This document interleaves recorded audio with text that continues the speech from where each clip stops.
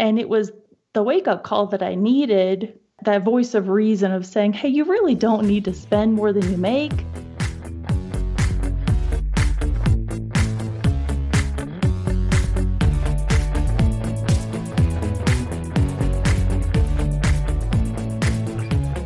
Welcome to The FI Show, where you get a behind-the-scenes look into financial independence. Here's your host, Cody and Justin. Hey there, and welcome to another episode of The FI Show. And first things first, let's check in with my wonderful co-host, Cody. How's it going? Oh, wonderful co-host. Thanks, Justin.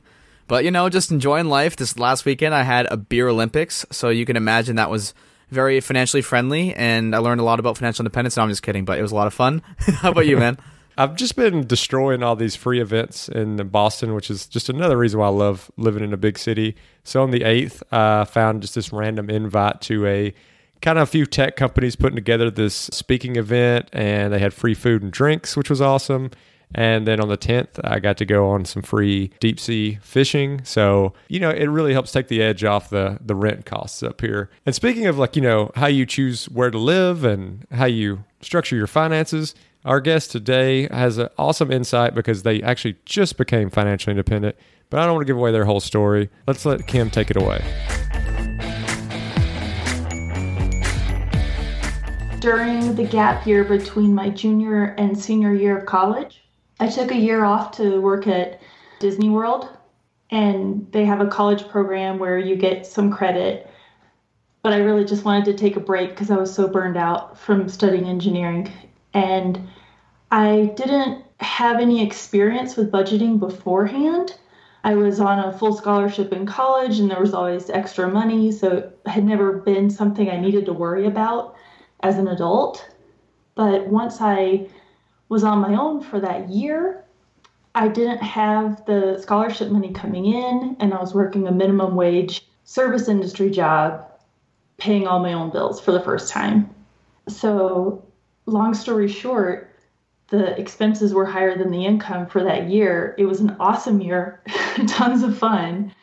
I learned a lot of lessons, but I went back to school for my senior year with $20,000 car loan on a brand new SUV and about $10,000 worth of credit card debt. All right, Kim, so just before we get too deep into, that's a very, interesting part we're definitely going to dig into, like the car loan and the credit card debt. I'd be curious, as a fellow engineer myself, what was that thought process of why you even went down that route? Why did you choose engineering?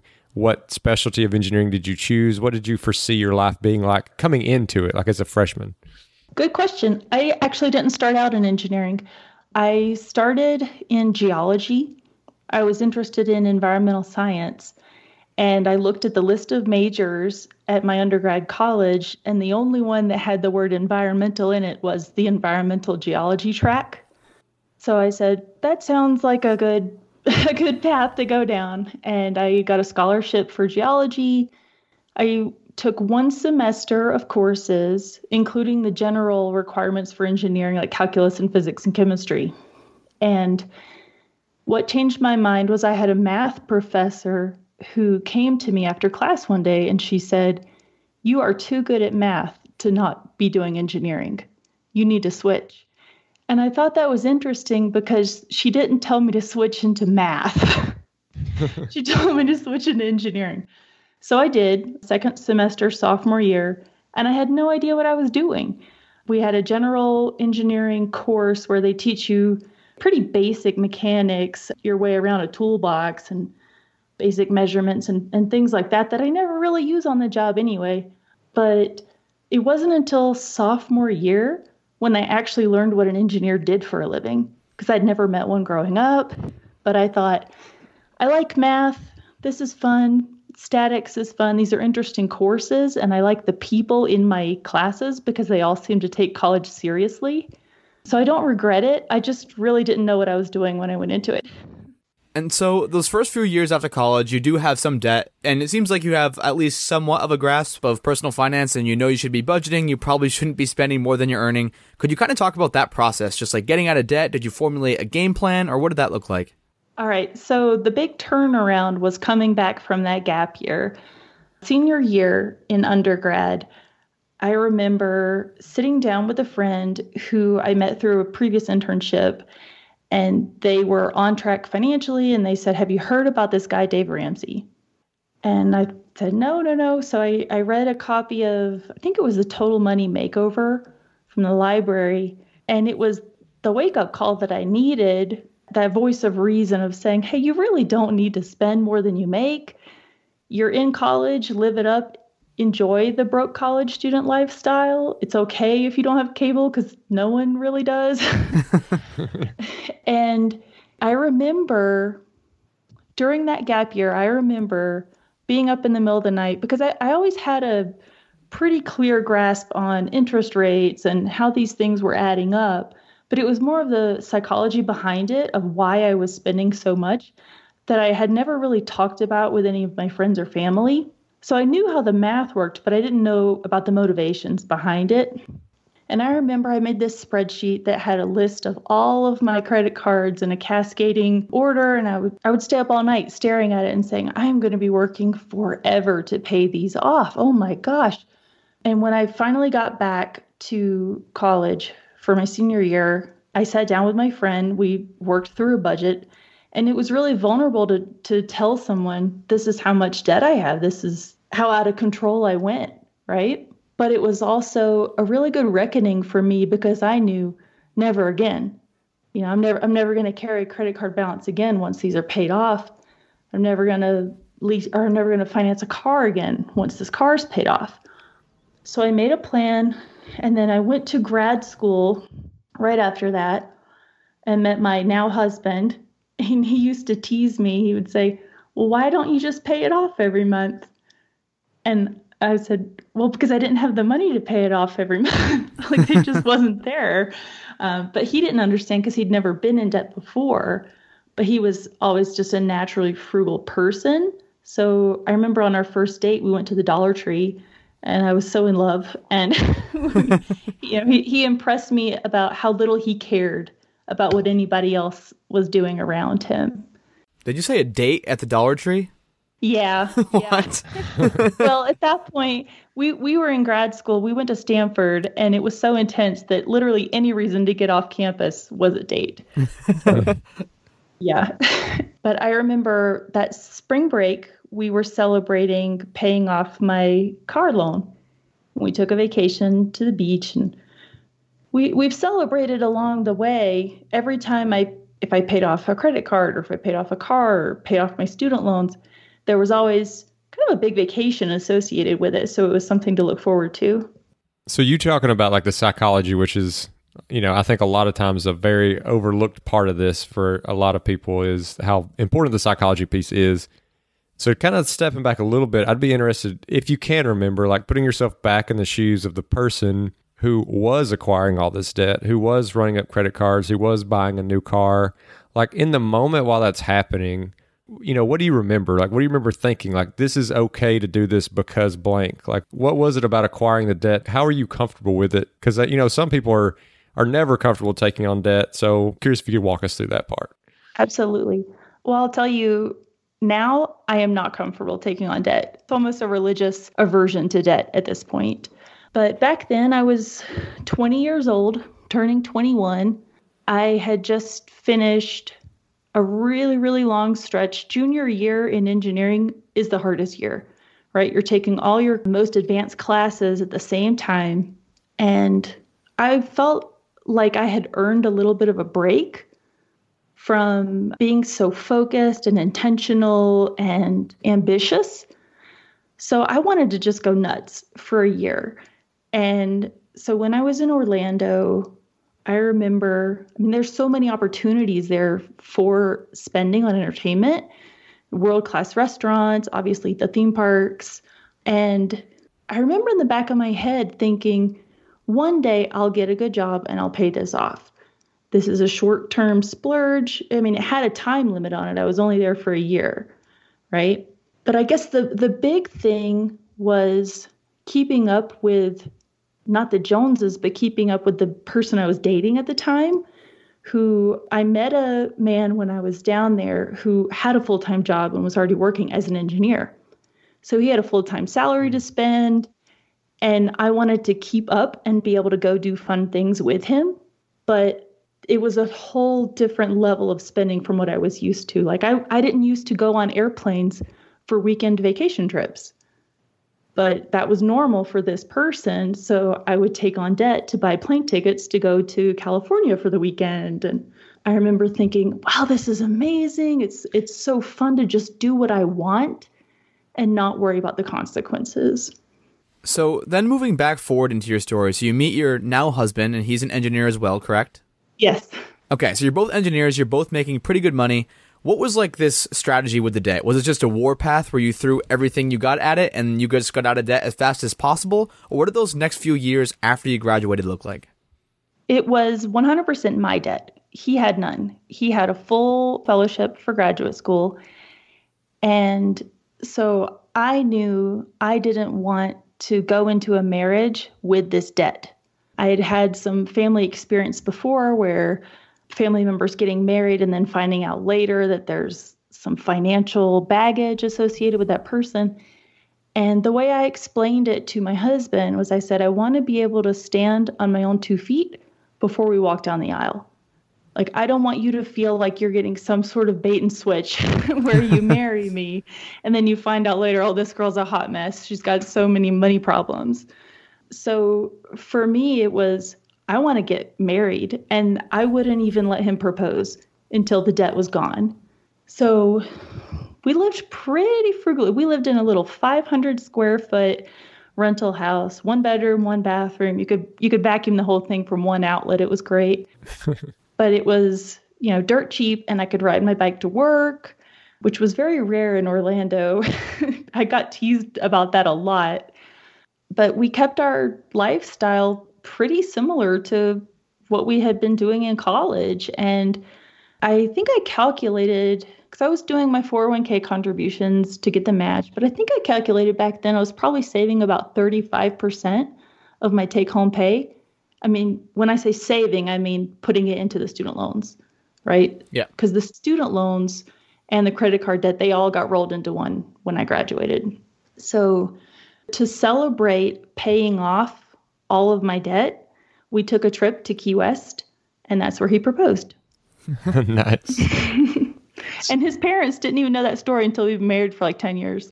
So one thing I feel like I notice a lot of with people who get started with Dave Ramsey is there's a point where they kind of outgrow those fundamentals and, they kind of go beyond that. So I'd be curious to hear what that was like. Like, as you get married, you're getting serious about paying down this debt. You've paid all this debt off. At what point did you, or have you outgrown those kind of Dave Ramsey principles, and where did you kind of diverge off of his teachings?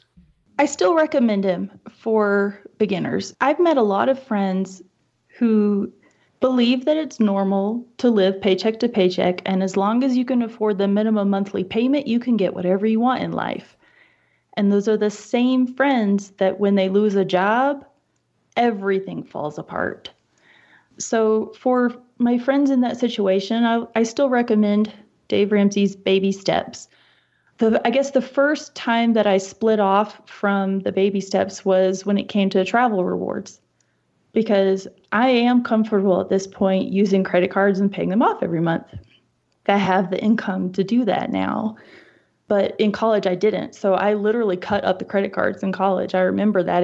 I think that's part of the experience, too. I think it's part of the ritual to say, I'm done with this. I'm done with this lifestyle and these bad choices.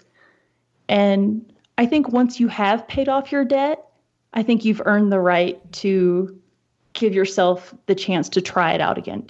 Not to try out debt again, but to try out experimenting with travel hacking and travel rewards. Because you've proven that you're organized.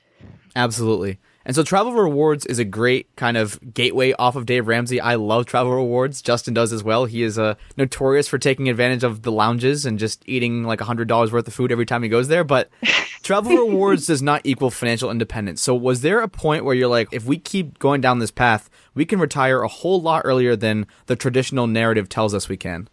Yes. I had always received good financial advice from managers and HR representatives at work, but it was never super aggressive. It was basically contribute the amount to get the match, or, maybe up to 10%, right?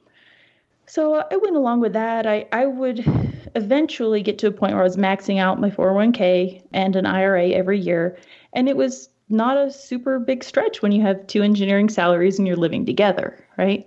But when we finally realized, hey, we can choose our retirement date. We can, chart our own path. We were sitting on the couch with a newborn baby, and my husband got 2 weeks off of work for paternity leave, and then he had to go back to work. And so during those first 2 weeks, we had just recently discovered the FIRE community online with Mr. Money Mustache. And I think the first finance blog I read was called 20-something Finance. And that somehow led me down the road to finding the FIRE blogs. And so I did the math really, really quickly, like on my laptop there on the couch. And I said, babe, if we just keep doing what we're doing, we can retire when we're 35. And we were, I think, 29 at the time.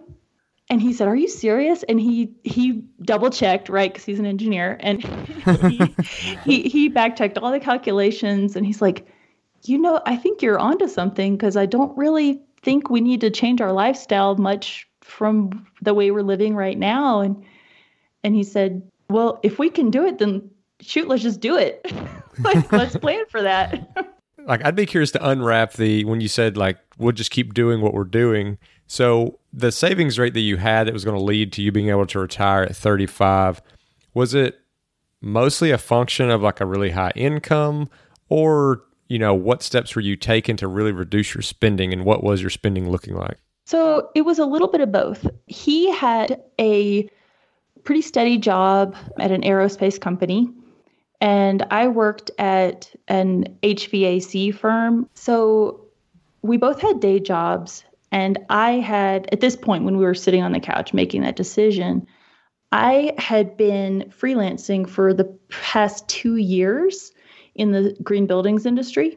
I guess we should back up a little bit more. Let's back it up. That's kind of a key part of it. So we knew when we got engaged that I wanted to be at home with our kids. And I also knew that I didn't want to stop working. So I knew I wanted to do something from home with the kids. So we said, okay, let's go ahead and start living our budget based off of only one of our incomes. And while we're doing it, let's make it the smallest one, which is my day job, right? Because he was paid higher than I was. So that was not a super stretch for us. I think at the time I was making like $67,000 a year in Florida. So not too bad. So we saved 100% of his income. And then for 2 years, we saved 100% of my moonlighting income. This was nights and weekends for 2 years that I was working. And that enabled us to pay off our mortgage about a month after our daughter was born.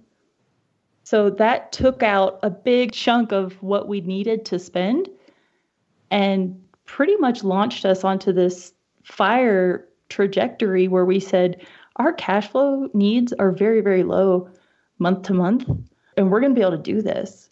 So to dig into the numbers a little bit, if you feel comfortable sharing, you don't have to share exact numbers, but so I'm guessing you guys are in the mid single six figures, like I don't know, like 150K to 200K range combined. And then it seems like you're spending I don't know, somewhere between around 60K a year, and plus your side hustling. One, could you talk about and just confirm if those are even remotely accurate numbers? And two, could you talk a little bit more about the side hustle? Because I still don't think I know exactly what you were doing. Okay, it was low to mid six figures. He had really, really good benefits. And then the freelancing, so my moonlighting job, I met a manager at a sustainable buildings conference who was looking for help with certifying projects across the country under different rating systems.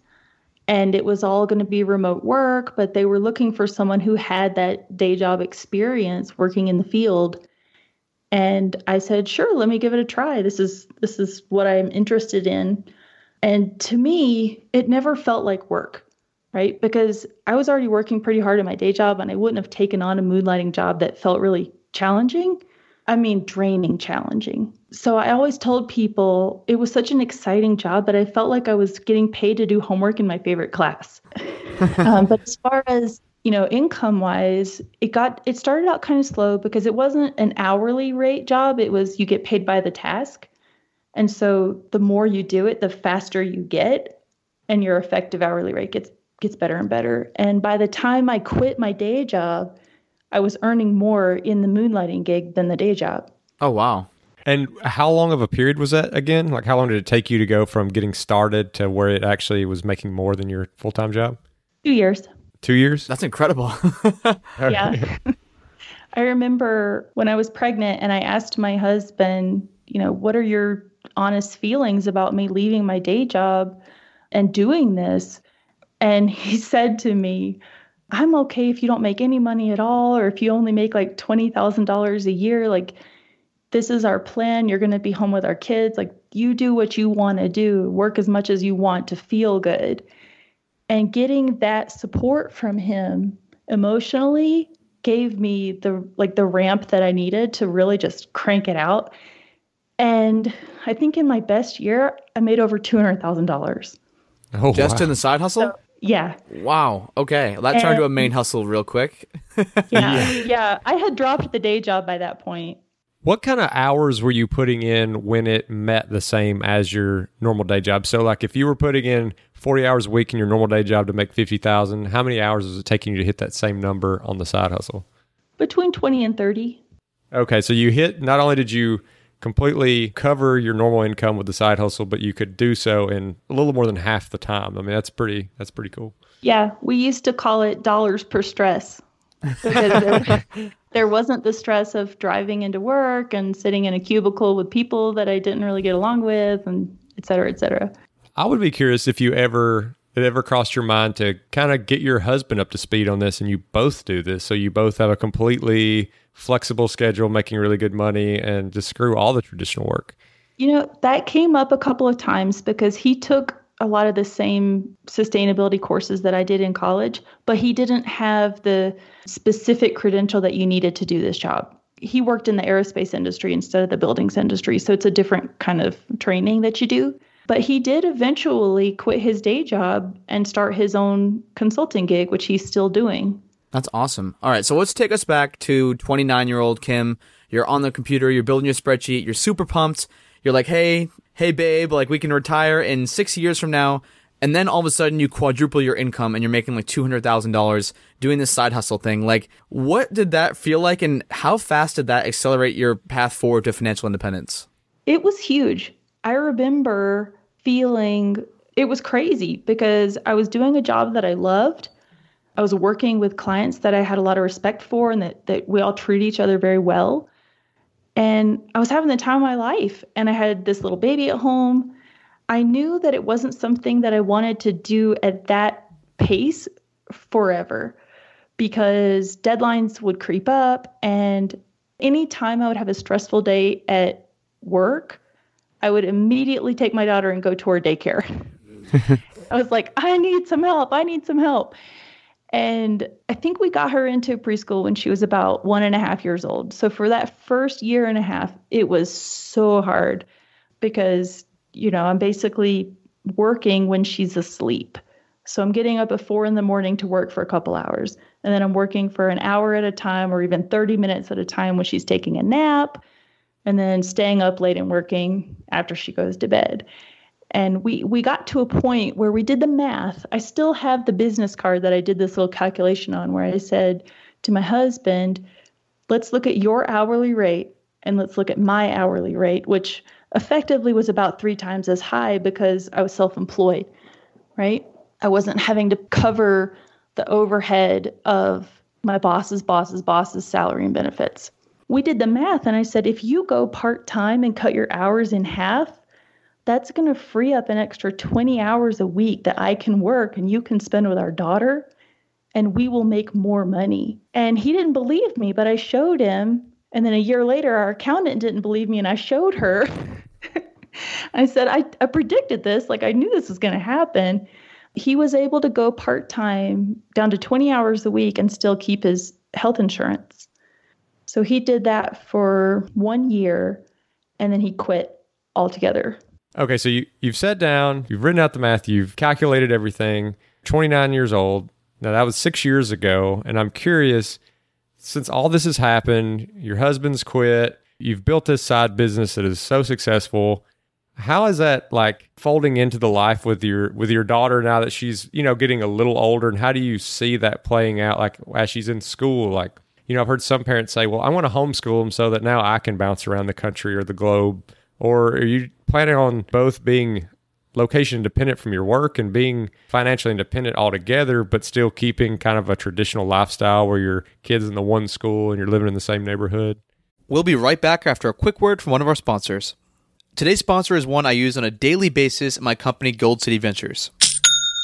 That is the sound of a sale in your Shopify store. But did you know that Shopify now also powers in-person selling?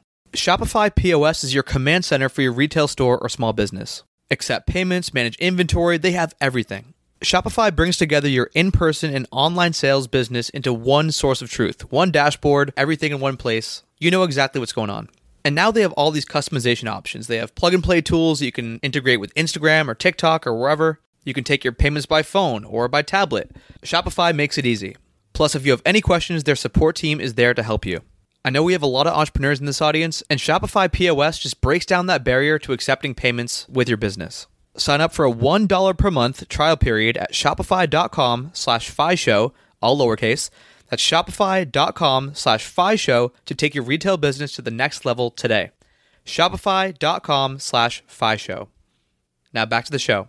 We definitely prefer more traditional home life around the academic calendar.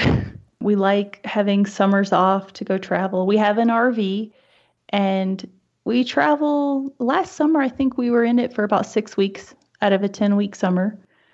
But as far as homeschooling, we do supplemental homeschooling.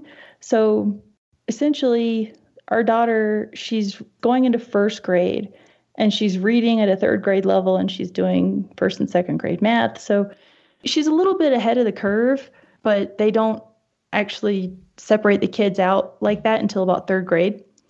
So we do stuff with her at home to help kind of keep that flame burning.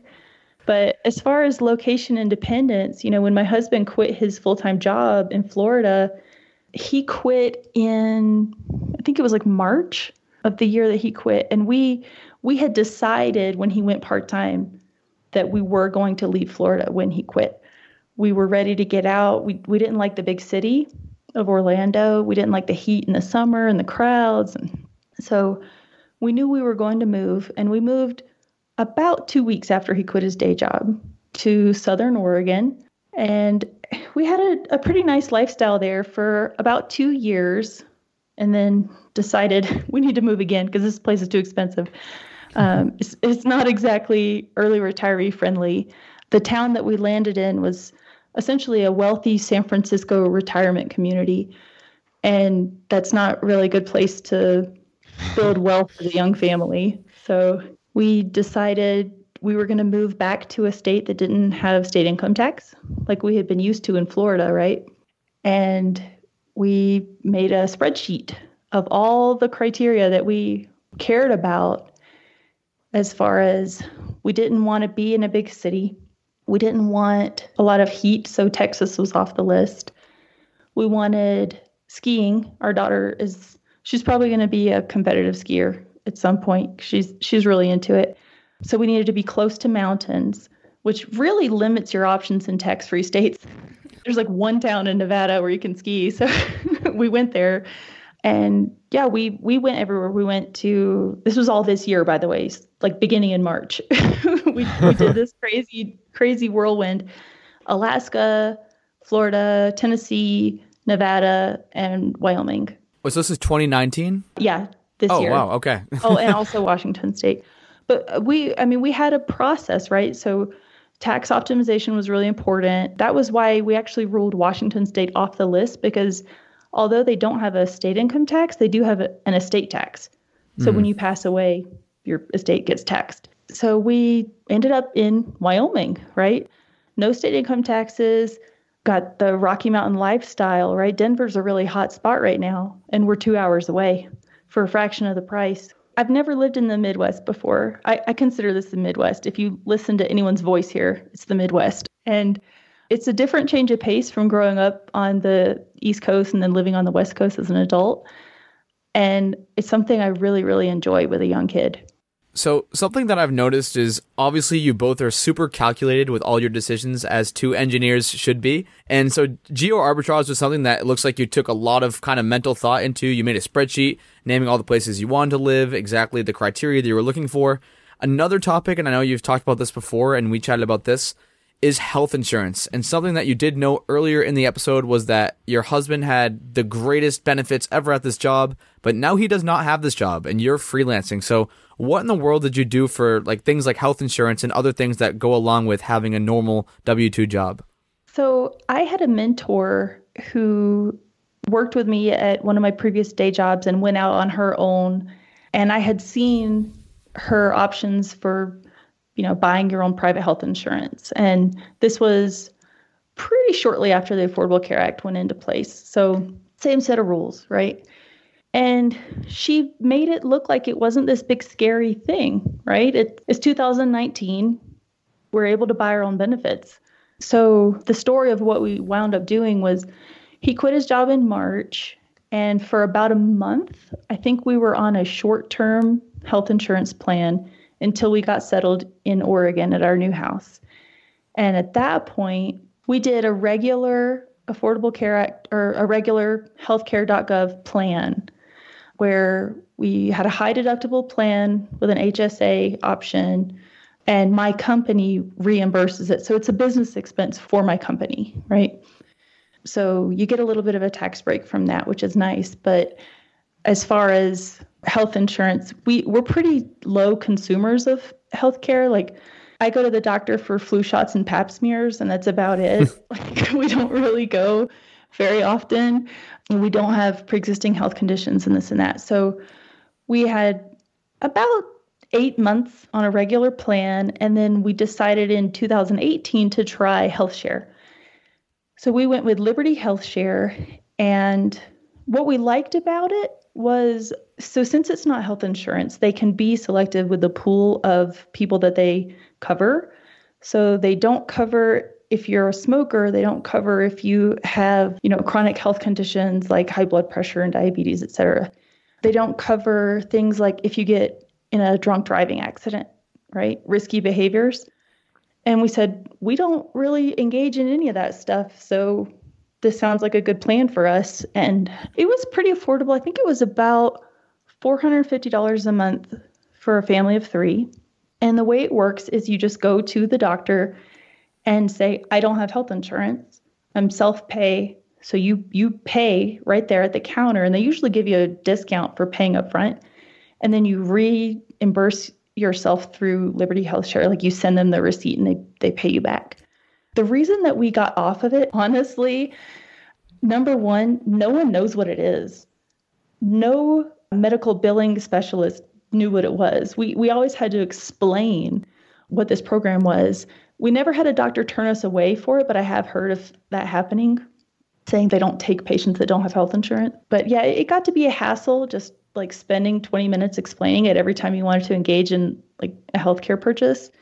And also, Liberty was very popular in 2018, and it took a really long time to get some stuff reimbursed. I mean, we had one bill that I think we waited 8 months to get reimbursed for. And it wasn't big, but $500 can make or break a monthly budget if you're on a tight budget. So this year, for the first 6 months, we went back on a healthcare.gov plan, high deductible, et cetera. And it was $961 a month for a family of 3. So double what we were paying. And this was with no subsidies or anything, just the regular market rate. And now in Wyoming, we're on a short-term plan. And I don't know how long we're going to keep doing this. And what is a short-term plan for those who don't know? Okay, so short-term plans vary state to state by whether you're allowed to use them or not. Essentially, it's a plan that's allowed to exclude people who have pre-existing conditions and basically only covers catastrophic events. So number-wise, it works the same as a high deductible healthcare plan, where I think our out of pocket might be on the order of $13,000 a year for a family of 3 before the insurance kicks in. It's not eligible for an HSA, which killed me, but it's only like $230 a month. And when you consider that our typical healthcare expenses are under $2,500 a year as far as actually going and paying, and we know what the full freight prices are because we have been on these high deductible plans and Liberty before.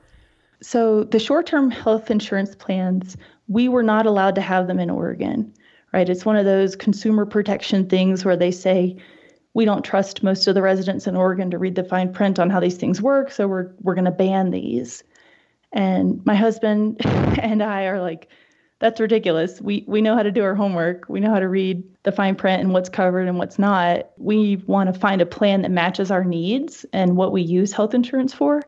So that was a big plus of coming to Wyoming, is being able to get on a short-term plan. And I think you can extend them out for about 3 years. And then at that point, go on a regular healthcare.gov plan again. So one thing that this is a little bit of a subject change. I mean, that's an awesome topic, and you really laid out like 3 versions of healthcare. Definitely things I'd never heard of, especially coming from the military where we just have our health insurance paid for us. But a little bit of a subject change. But one thing I'd love to ask, because I think you're in a position that we all hope to be in someday. Cody kind of already is, but where you're financially independent and you wake up and you're like, well, that also means I'm location independent. I can live wherever I want to. And you guys went through that, and you went to all these different places in the same year, testing the waters. Do you have any advice for people who, when they get to that point, not just the pros and cons, but literally like what you did, where you were moving from place to place? Like, were you just in hotels? Were you in like long-term Airbnbs? Were you in your camper? Like, how were you physically moving around and checking out all these places to figure out if you actually want to live there or not? Good question. So one of the things we did as far as our research is we took our regular monthly cash flow, budget spreadsheet and adapted it to each of the places that we decided to go visit. So we had one for Carson City, Nevada, and one for Farragut, Tennessee, which is outside of Knoxville. And we said, we just picked a house on Zillow and said, these property taxes. We went on healthcare.gov and said, this health insurance premium, et cetera. So we knew probably within 5% accuracy of what it would actually cost to live there. And when we decided to go visit, we would take anywhere between 3 to 6 days in each place. Our daughter was in preschool. Well, no, sorry, she was in kindergarten. So we could only take off 10 days during the academic year. So we would try to go over holiday weekends if we could. When we went to Nevada, we drove down and stayed in hotels. We would go to playgrounds and talk to anybody who would talk to us. We would usually strike up conversations with parents and ask them about schools. And if you raise your hand, you'll find a realtor. So it's really easy to get an idea of what it's like living in the town from the realtors. We had this one thing, we called it the Wal-Mart Test, which is, Kim,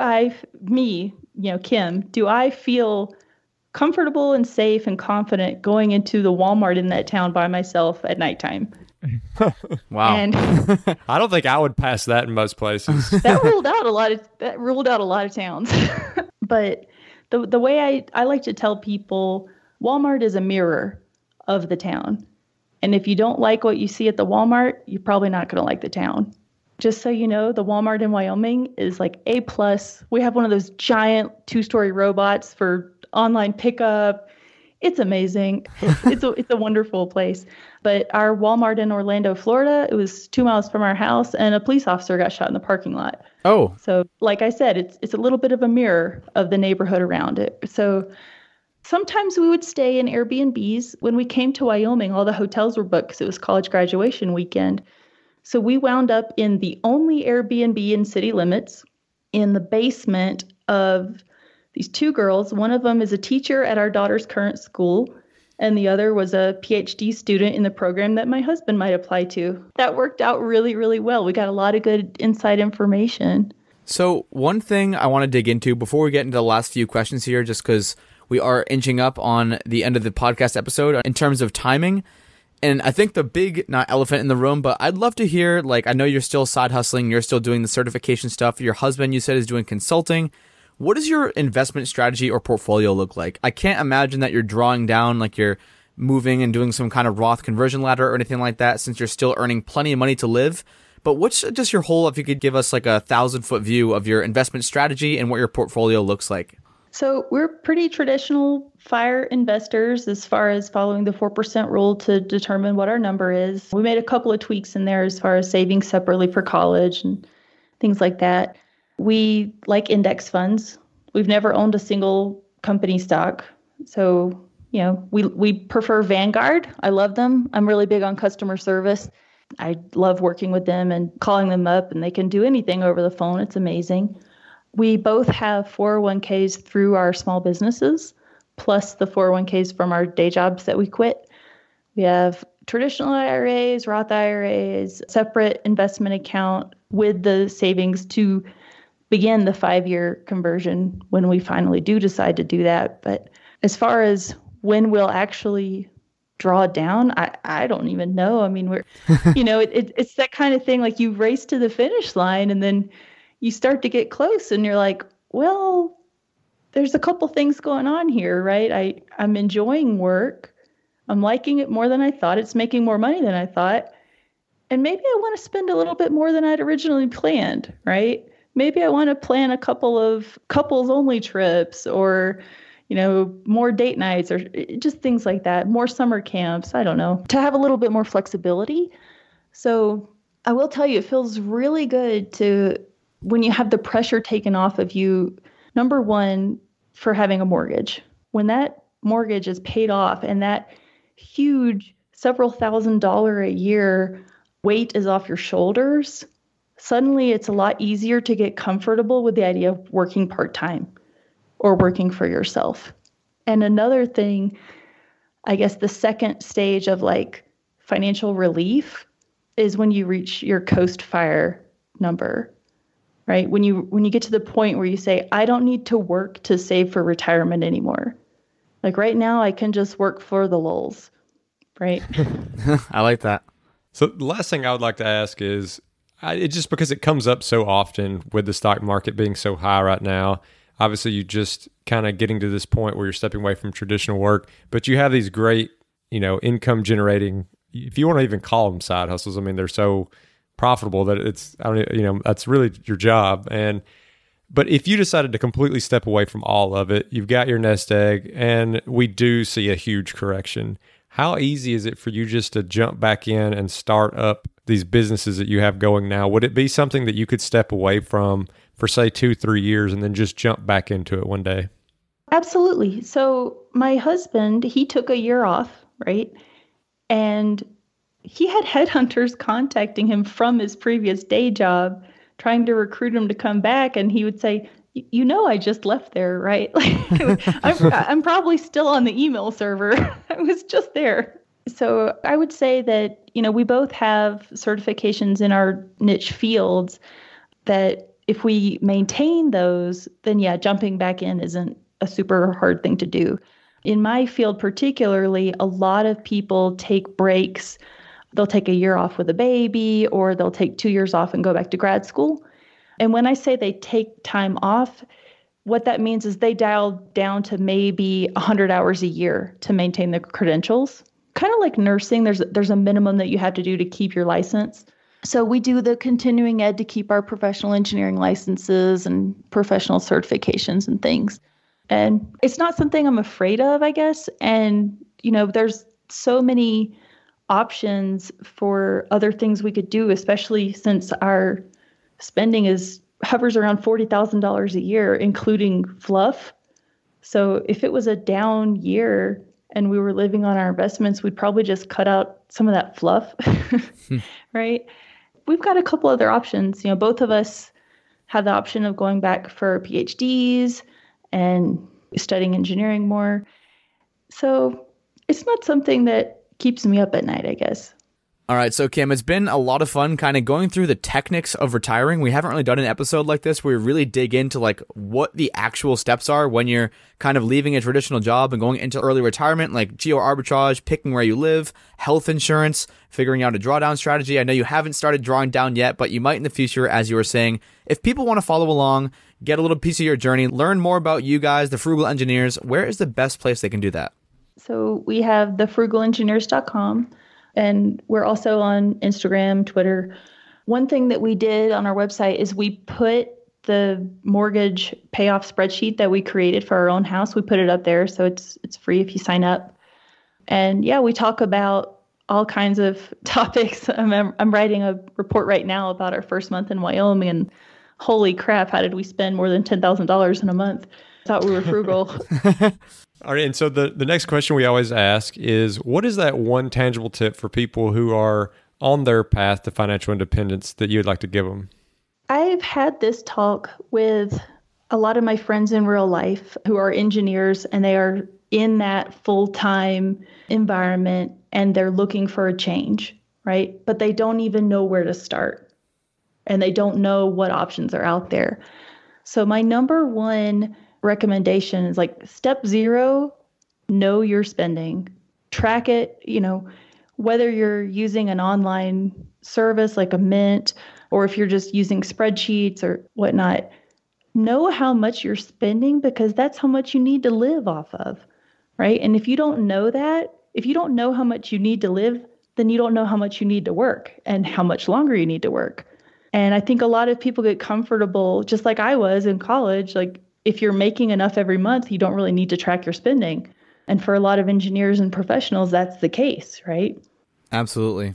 You need to know what you're spending, know how much you need to keep earning if you decide to go part-time or freelance. And I totally agree. I think tracking your spending is one of the most important things in personal finance and financial independence. But the most important thing is the question that's coming up. That is the wild card question. And Kim, no. You have no idea what's coming. Justin's laughing. He has no idea what's coming. I'm rattling my brain right now. Kim, are you ready for this? Yes. Okay, so I know you and your husband both have certifications, and as Justin had asked you before, you could easily kind of hop back into that job if you took 2 or 3 years off, as long as those certifications stay up to date. But I want to hear, there must be some dream job that you've had since a little girl. You've always wanted to do X. I know you're at the point now, you're at kind of Coast Fi, where you could literally go do anything in the entire world. It's cheating if you say your current job. What job would you pick if you could pick any job in the whole world? Group fitness instructor. Ooh. And why aren't you doing that right now? Well, I did it for a couple of years when we lived in Florida. And then when we moved, they didn't have it at my gym anymore. They didn't have that class at my gym. So it's on my list to do it here. They have some really fun classes, and I've met some great women through the programs. And it's definitely not a job you can retire on. But it's a great job to retire to. All right, Kim, thanks again for coming on the show. This is a great episode. I wish you all the best luck in your new journey into financial independence. And yeah, I'm looking forward to keeping up with your journey myself on your website. And just thanks for coming on. Thank you.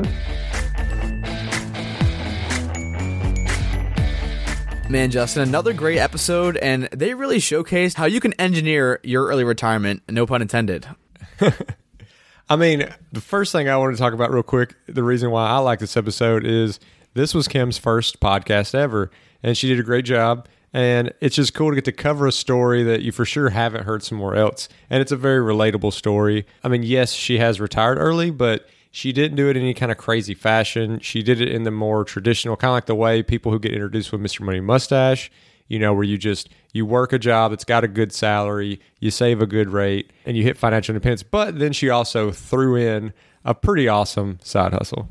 Yeah, one of the things I really liked is that, nobody's perfect. And she talked about her mindset, Justin, when you asked her specifically, can you go back to early Kim? What in the heck were you thinking when you're racking up all this credit card debt, just living that YOLO lifestyle, doing whatever the heck you want? And I know a lot of people who have the same mentality. They're like, you know what? I might only be making $20K a year now, but in a few years, I'm going to be making $75K a year. I'm going to wipe out all this debt that I'm incurring right now. And it just kind of perpetuates forever. So they think they can just keep racking up all these bills, and all of a sudden they'll get this magic salary that wipes it away, but it just doesn't happen like that. And it took Kim incurring quite a bit of debt for her to actually figure that out.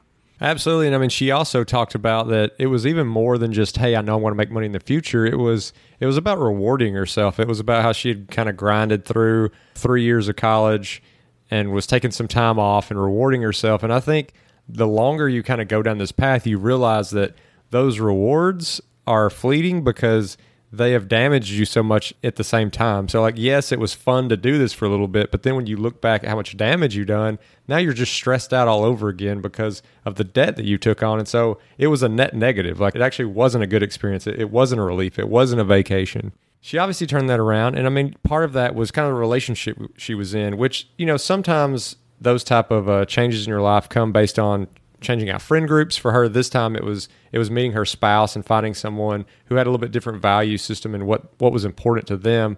And it was cool to see how she saw how these financial pressures have affected other relationships in her life and how she didn't want to follow in those same footsteps by putting down that mandate of, hey, you know, before we get married, I want to be debt free and we're going to start out on a good note. And another thing I really liked about this episode was it kind of blended like emotional finance with the actual technical aspects of financial independence. Like, I remember when Kim was talking about her spreadsheet, when I built my first spreadsheet, seeing how fast I could retire, I'm like, if I save this percentage of my income, like I can retire in 8 years from now. And Kim was showing her husband, and I think at that point they could retire in 6 years if they kept their spending the exact same and they kept those exact same salaries. So that must have been just like such an exciting moment for those two. And I could literally like feel her excitement when she was talking about it. And then moving forward, she, as a lot of other people in this community do, starts a side hustle, albeit most people don't have side hustles that make $200,000 a year. But Kim does figure out this awesome side hustle within her niche. Her husband also now recently picks up his consulting side hustle, and now they're just on a rocket ship to financial independence. They have location independence, they get to hang out with their daughter, and they're both out earning what they were before at their day jobs. Just an absolutely crazy and inspiring story, but it's not like she came from wealth. It's not like she came from her dad being Dave Ramsey. Maybe that's not a great example, sorry Dave, but it's not like she knew all these things starting out. She kind of just went along, she fumbled around a little bit, she finally found her path, and now she's on a rocket ship. Yeah, and I mean, with these side hustles, or if you even want to call them that because they're so high earning that they have, it's obvious that they don't even need to do things like, oh, well, let's try out this different health coverage, or let's move to this city that's got better tax implications. I mean, they've got enough money where they don't need to do this. It just shows how like they completely changed their values to match this lifestyle. Like, there is no reason in wasting money for something that's not adding value. And they're picking a city that has those things they want. They have the access to the mountains. They have that kind of outdoorsy lifestyle. You know, she mentioned having that Walmart she loves. Like, they're not looking at this to say, let's get rid of things we want. They're just saying, how do we get what we want and keep the expenses really low? And yeah, that's just another one of the... Whoa. What was that, Justin? It's that call to action, Cody. And this week's call to action is, I think, going to be a fun one for everybody to do. A little exercise to go out and actually punch some numbers in and see what pops out. So sit down, think about where are the places that you think you want to live, either when you get retired, financially independent, or maybe location independent, or maybe just even moving now. But look at some places where you're thinking about moving to and sit down and actually run those numbers. You know, Kim talked about, okay, this is how much property taxes are. We looked on Zillow and we looked at that. There's a lot of tools out there. You know, we just did a quick Google. There's a website called howmuch.net. Just get on there, punch in some different zip codes and figure out what would your costs look like in different cities. And it may actually change your retirement date. Absolutely. I love that call to action, Justin, because it can make such a massive impact. Like, imagine you live in New York City and you're paying, say, $30,000 in property taxes a year, and then you move to a state that has next to nothing property taxes. Like, using the 4% rule, like, you're saving yourself $750,000 in money that you have to save to retire. Like, that's an astronomical number. So I think that's an awesome exercise. And this is something that Kim and her husband actually did. They mapped out, hey, we want a place that's not too hot. We want a place that has this and that and has a good school zone. And then they went and crunched the numbers. So Kim is obviously crushing it. They are both engineering their early retirement, picking exactly how they want to live, what they want to do every day, where they want to live, how they want their daughter to be raised. And if you want to follow along with more of her story, see some of the stuff we talked about, see some of these websites that Justin and I were just referring to, you can visit the show notes at thefishow.com/Kim. And if you want to join one of the most exclusive, riveting, awesome Facebook groups on the internet that Justin and I are both in. You can interact with us. You can share your comments, feedback, questions, ask us anything you want. You can do that at thefishow.com/community. And as always, if you've been enjoying the show, please drop us that 5-star rating and review. Really helps us out. Lets us know, hey, Justin and Cody, you guys are doing a great job. We love listening every week. And it just gives us that motivation. And it also brings on awesome guests and people that you might not have ever even heard from before, like Kim. Like Justin said, this is her first podcast. She absolutely crushed it. And it's great to hear a new story and one that other people can resonate with. So thanks for listening. See you on next week's episode of The Fi Show.